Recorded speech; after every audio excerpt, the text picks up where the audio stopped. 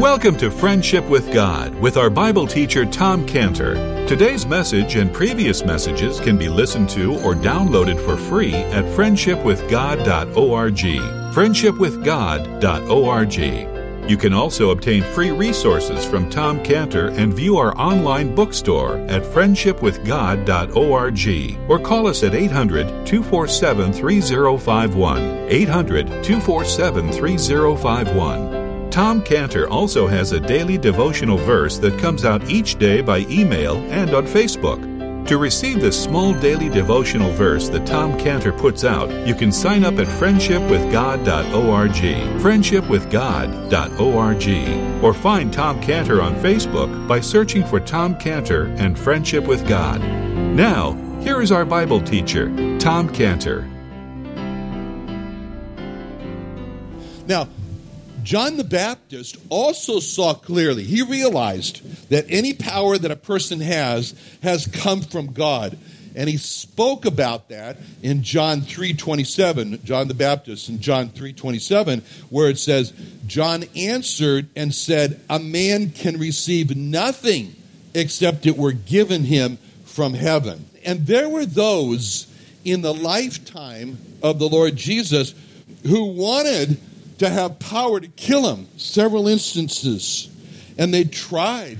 And just one of those instances is recorded in John 7:30. John 7:30, where it says, they sought to take him, but no man laid hands on him because his hour was not yet come. They weren't. The reason why they couldn't kill the Lord Jesus was because power was not given to them to do that, because it wasn't the correct time.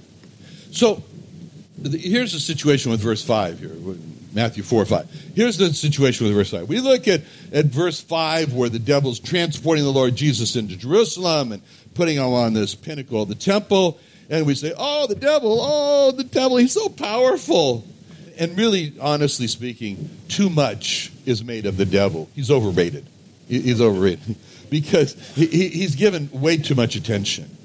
On the power of the occult. Ooh, what's he doing? The power of Ouija boards. Ooh, something happened, I mean, the devil and the demons have no power except that God gives it to them.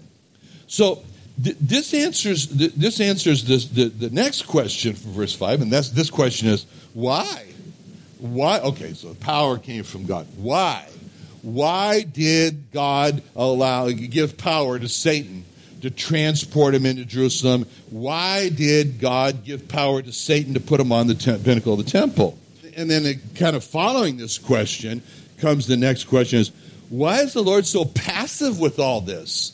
Why don't we just say, he took him to the wilderness, to Jerusalem, put him on high power, and it just looks like the Lord's like, okay, whatever, what's next? Why does he appear so passive? Why is he so submissive while he's being transported by Satan into Jerusalem and placed on the pinnacle of the temple? Why didn't the Lord resist Satan? Why don't we read something like the Lord said, you're taking me nowhere, Satan. Get thee behind me. Well, the answer to that question, and really this goes back to the beginning of the chapter. The beginning of the chapter, also a disturbing verse, in verse 1, when it says, then was Jesus led up of the Spirit into the wilderness to be tempted of the devil. Okay, so this is the answer. The answer to the question is because the Lord realized that it was the Holy Spirit who led him into the desert there to be tempted of the devil. And so the answer to the question is because the Lord realized that Satan had been given this power to transport him, this power to set him here on this pinnacle. And so this is why he is submitting to Satan's power to transport him and set him there. Because he's really submitting to the power of God, to the power that God gave to Satan. And this answers the question that we look at in Isaiah 53:7, where we read about his response to being crucified. And Isaiah 53 is a sacrifice chapter. Anyway, it says in Isaiah 53:7, he was oppressed and he was afflicted, yet he opened not his mouth. He's brought as a lamb to the slaughter, and as a sheep before her shearers is dumb, so he opens not his mouth. We read that and we say, why? Why is he so submissive? Why? This is a description of the Lord during his mock trial, which was so unjust, and his crucifixion, which was so unfair. And he's silent. He's silent during all the injustice of it all. He's silent during all the unfairness of the execution. And the reason he was silent is because he saw that power was given to the Sanhedrin to conduct this mock trial. And power was given to Pilate to order his torture and death on the cross. And power was given to the soldiers to rip the flesh off his back and torture and so forth. So during it all, that's what he kept his eyes on. That's what the Lord Jesus kept his eyes on while all this is going on. He was committing himself to God, seeing that power was given to all of his enemies, just like it's described in 1 Peter 2:22. 1 Peter 2:22 talks about his response.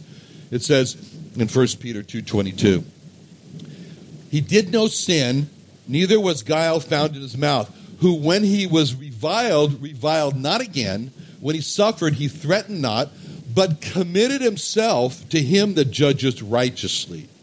Now, this is where it comes back to gets personal with us. Because sometimes we're treated so unfairly and so many injustices are done against us that we want to lash out with you can't do that to me. I'll resist you. I'll sue you. There we go. I will fill in the blank. And that's the time when we have to realize that all the power that others have to be unfair and to be unjust against it, it's all given to them by God.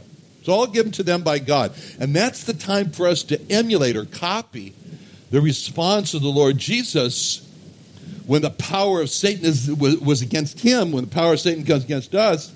And in verse 5, then the devil taketh him up into the holy city and setteth him on a pinnacle of the temple. Now, there's another characteristic which is interesting here of the Lord during this time for us to copy, for us to emulate. I mean, here was the Lord in the desert there, alone, isolated, separated from, and he's brought into Jerusalem, and he's put in the temple on the highest point of the temple. So we have to imagine the excitement of it all. I mean, from the nothingness happening in the wilderness to the capital in Jerusalem, with all the excitement at the temple, the most admired structure among the people, the temple, and not just any place in the temple, the highest point of the temple. So there's a lot of excitement here. And we see how the Lord is remaining calm. He's not getting all wound up, but he's remaining calm. He's collected. Fanaticism mistakes excitement for spirituality. Fanaticism, it mistakes jumping up and down and falling over with being filled with the Spirit of God. But that's not what we see the Lord here. The Lord is very calm during all this excitement that's going on. Now, devil sets him on the pinnacle of the temple. He's up there at the highest point. And he puts him on the highest point. And then he suggests to him, jump. Why don't you jump? Why don't you jump? You ever been on top of a cliff or a high point, a tall bridge, and suddenly this suggestion comes, I dare you to jump. What would it be like if you jumped? I know you don't have that. Okay, that anyway. But, all right. I need therapy. I know that. Anyway, but that urge comes from the devil.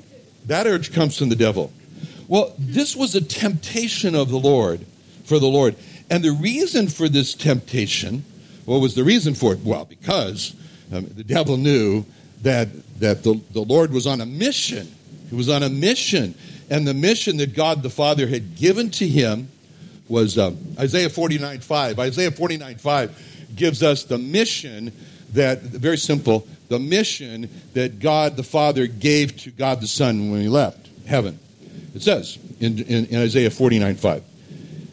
And now saith the Lord that formed me. So this is God the Father speaking to the Lord Jesus Christ. And now saith the Lord that formed me from the womb to be his servant, to bring Jacob again to him.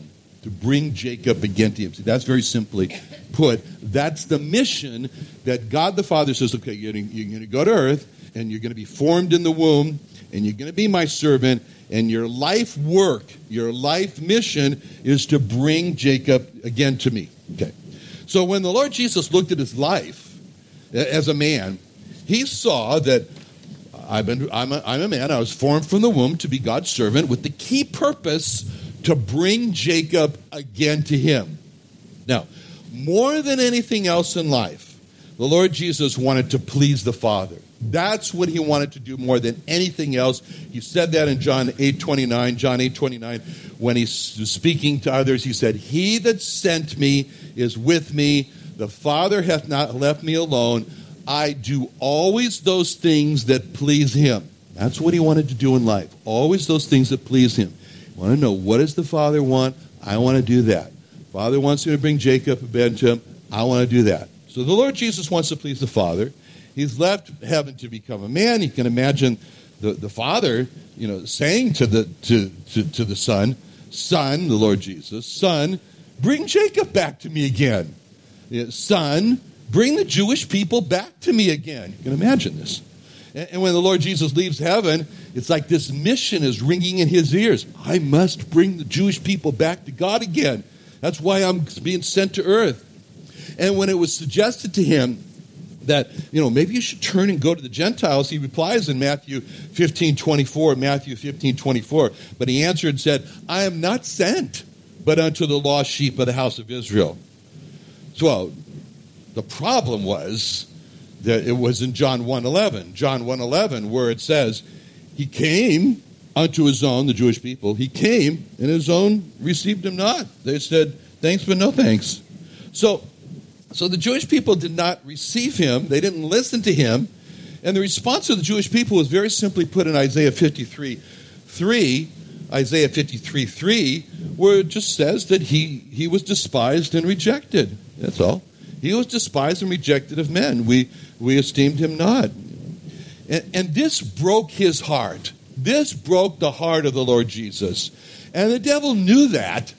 So, hey, here was a city, Jerusalem, the capital of the Jewish people. Hey, here was a place, the temple, the most admired structure of the Jewish people. And hey, here was a spot, the pinnacle of the temple, the highest point of the temple. I mean, this is like center stage for the Jewish people. And here was a temptation. Look, here you are. You're in the place, the most admired place of the Jewish people. You are now at the highest point of the most admired place. And just think of what would happen if you just came flying down through the air from the highest point of the temple and you land safely. Then all the Jewish people are going to realize, oh, you're God. You're God the Son. You're the Messiah. And all the people are going to admire you. All the people are going to receive you. All the people are going to listen to you. And then you can bring the Jewish people back to God, because that's the biggest thing on your heart, is to fulfill the mission. So all you got to do is just jump. Just jump. Now, that was a temptation. And that temptation appealed to his pride. It's the pride to be admired, the pride to be honored by the Jewish people. That was a temptation of the pride of life. The pride of life. The first temptation was food, flesh. That was a temptation of the lust of the flesh. Now, verse 5 of transporting the Lord to the temple and putting the Lord on this highest point was all done so quickly. It was like, I don't know how long it took. Boom, boom, all of a sudden he's there. And that suddenness was also part of the temptation, because, it was like the devil could also come along and say, look how suddenly you're here in the temple. You're just fit right into Malachi 3:1, where it says, behold, I'll send my messenger, and he shall prepare the way before me. And the Lord whom you seek shall suddenly come to his temple, even the messenger of the covenant whom you delight in. So look, the devil's saying, look, if you just appear and jump, then you'll be seen as the fulfillment. You'll be seen as the messenger of Malachi 3:11 with the suddenness. You come to the temple. Okay, that's the temptation. This temptation, when it says in Matthew 4:3, the first temptation, when the tempter came to him, he said, if thou be the Son of God, command that these stones be made bread. So this is something that's being hurled at the Lord in the form of a doubt. Are you really God the Son? Oh, you don't look like God the Son. You're sitting here starving to death in the desert. I don't think you're God. You need to prove it. You need to prove it. I dare you. If you really are God the Son, you're hungry, aren't you? Turn those stones into bread. Go ahead. You're all alone. No one will know. It's a temptation for the Lord when he's all alone. You're all alone. No one's going to know. Like the woman that Scott down on Mission Gorge Road tried to help that rainy night, her broken car, and the woman gets in Scott's car, and the woman propositions Scott and says, come out of this hotel and so forth. And the woman says to Scott, no one will know. And Scott says, God will know. Okay. So here's the devil. He's in the wilderness, and the Lord's all alone, and the Lord knew God's going to know if I turn this bread. Now, that was the first temptation. But the second temptation is very public. And again, though the same doubt is hurled by Satan to the Lord in verse 6. In verse 6, he saith unto him, if thou be the Son of God, cast thyself down. Are you really God the Son? I don't think so. I mean, are you really? Just prove it. Jump. Jump. You'll land safely on the ground. Isn't it interesting that in both cases, the first temptation and the second temptation, that the deity of the Lord is being challenged with the same doubt of, are you really the Son of God? If thou be the Son of God? You know, of all the doctrines, the truths about the Lord Jesus, the one that's challenged the most is the deity of the Lord Jesus, the fact that he's God. Jehovah Witnesses challenge the deity of the Lord Jesus by saying that he's not God. This is what the Bible teaches. Here's God, here's Jesus, here's the Lord Jesus, he's God, and here's man. That's what the Bible says. And Jehovah Witness said, oh no, bring him down to this level. He's just a man. See? And it's challenging his deity. Bring it down. That's direct. No, he's not God. This is not God. Mormons do the same thing, but it's indirect. They say, no, Mormons say, oh, we're all God. That's what Mormons do, see? This is true. This is Jehovah's Witness. This is Mormon. Okay. All challenge. So, Satan, he puts the Lord on the highest point of the temple. It's kind of interesting. He puts him on the highest point of the temple, and it's kind of like a deja vu for Satan from Isaiah 14:13. Isaiah 14:13, where it was said about Satan, for thou hast said in thine heart, I will ascend into heaven, I will exalt my throne above the stars of God, I will sit upon the mount of the congregation in the sides of the north, I will ascend above the heights of the clouds, I will be like the Most High, yet thou shalt be brought down to hell, to the sides of the pit. Satan wanted to be at the highest point. That's what he wanted. So Satan puts the Lord at the highest point of the temple, and then he commands him. And he gets him up there, the highest point, and then he says, verse 6, cast thyself down. Now, isn't that scene so typical of Satan? Satan, in verse 5, sets him on the pinnacle of the temple. And verse 6 says, cast thyself down. It's very typical of Satan. Satan fell by pride and arrogance, and now he's seeking to get others to do the same thing, fall by pride and arrogance. You know, Satan raises a person up in pride for one purpose, and then that purpose is that he might cast him down. God does just the opposite. God casts a person down into humility so that he can raise him up. Okay, so Satan, he wants to exalt this person. Because Satan knows in Proverbs 16:18, he says, pride goeth before destruction. And God says in 1 Peter 5:6, humble yourselves under the mighty hand of God, that he may exalt you in due time. For whosoever, in Luke 14:11, for whosoever exalteth himself shall be abased, but he that humbleth himself shall be exalted. And when he was talking about the difference between the publican and the Pharisee, he said in Luke 18:14, I tell you, the Lord Jesus said, this man, the publican who beat his chest, said, I'm a sinner. This man went down to his house justified rather than the other, for everyone that exalts himself shall be abased, and he that humbleth himself shall be exalted. Okay, now, in both the first and the second temptations, there's a definite position that Satan has put himself in. And it's seen in verse 3, and it's seen in verse 6. Verse 3, Satan says, command that these stones be made bread. Verse 6, Satan says, cast thyself down. Now, in both of these statements, the devil is not saying, why don't you consider turning these stones into bread? Maybe you should think about casting yourself down. No, it's not that. These are definite commands in verse 3. Command. I command you to command that these stones be bread. Verse 6. Cast thyself. I command you to cast yourself down. And what he's doing here is he's giving orders to the Lord Jesus. And if the Lord Jesus had obeyed these orders, then he would have accomplished his goal. Satan would have accomplished his goal, which was from what we saw in Isaiah 14:13. Isaiah 14:13. I will ascend into heaven. I will exalt my throne above the stars of God. I will sit, and so forth. I will ascend. I will ascend. So, if the Lord had done that, then what Satan commanded him to do, then Satan would have said, I did it. I finally did it. I accomplished it. I exalted myself above God, and I ordered, and he obeyed me. That was his goal.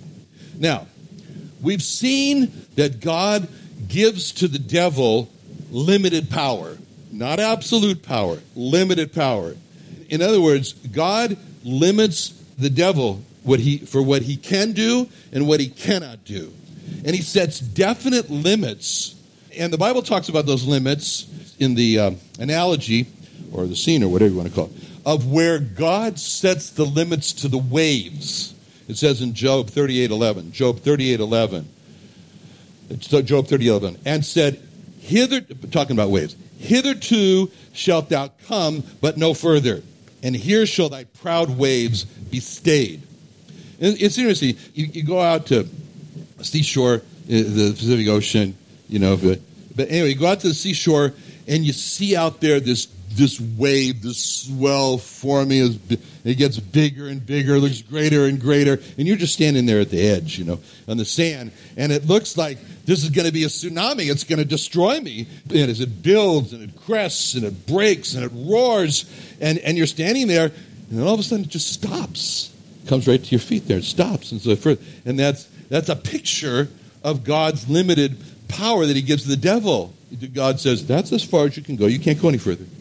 And we can see this limited power that God gives the devil in verse 6, when the devil says in verse 6 to the Lord Jesus, cast thyself down. So in that statement, the devil clearly wanted Jesus to fall from the highest point to be destroyed. He was thinking to himself, boy, if I can get him destroyed now. He knew that the Lord was on a mission to destroy Satan at the cross. And so Satan says, boy, if I can get him, I can stop the cross. He'll destroy himself. I get him to destroy himself. So that's why in verse 5, the Satan, he's got all this power to transport in Jerusalem and so forth. But though at this point, he had transported the Lord in Jerusalem, he had set him on this highest point there, and that was the point where Satan reached the limit of his power. That was the point of the wave saying, this far and no further. Satan wants the Lord Jesus to fall from that point, be killed. But Satan could not push him over. Transport to Jerusalem, yes. Set him on the pinnacle, the temple's pinnacle, yes. Push him off the pinnacle, no. And just think of the Lord Jesus as he's experiencing the power of the devil that he had from God against him. The Lord Jesus experienced Satan's power to transport him in Jerusalem. And the Lord Jesus experienced Satan's power to set him on the highest pinnacle of the temple. But the Lord Jesus did not feel Satan's hand on his back.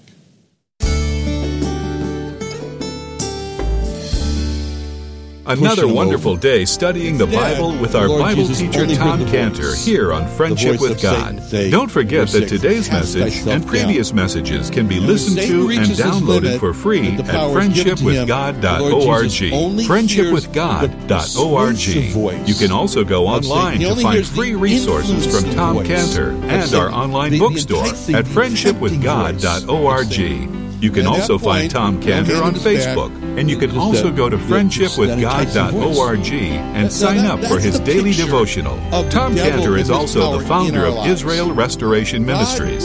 You can visit that website at israelrestorationministries.org. You can write to Tom Cantor at P.O. Box 711330, P.O. Box 711330, Santee, California. Santee, California 92071. Or email Tom Cantor at tomcantor@friendshipwithgod.org. Tom Cantor at friendshipwithgod.org. Or for more information about Tom Cantor and Friendship with God and Israel Restoration Ministries, call us at 800-247-3051. Face to face with the fruit. Satan can make that. What are you doing Sunday nights? Beautiful. Join Friendship with God radio Bible teacher Tom Cantor of the Friendship with God Fellowship Church every Sunday night at 5:30 p.m. at the Creation and Earth History Museum in Santee, California. Watch and listen live around the world to Tom Cantor Sunday evening on YouTube.com by searching for the Friendship with God Fellowship or by going to our homepage at friendshipwithgod.org. So that we have the power to say no.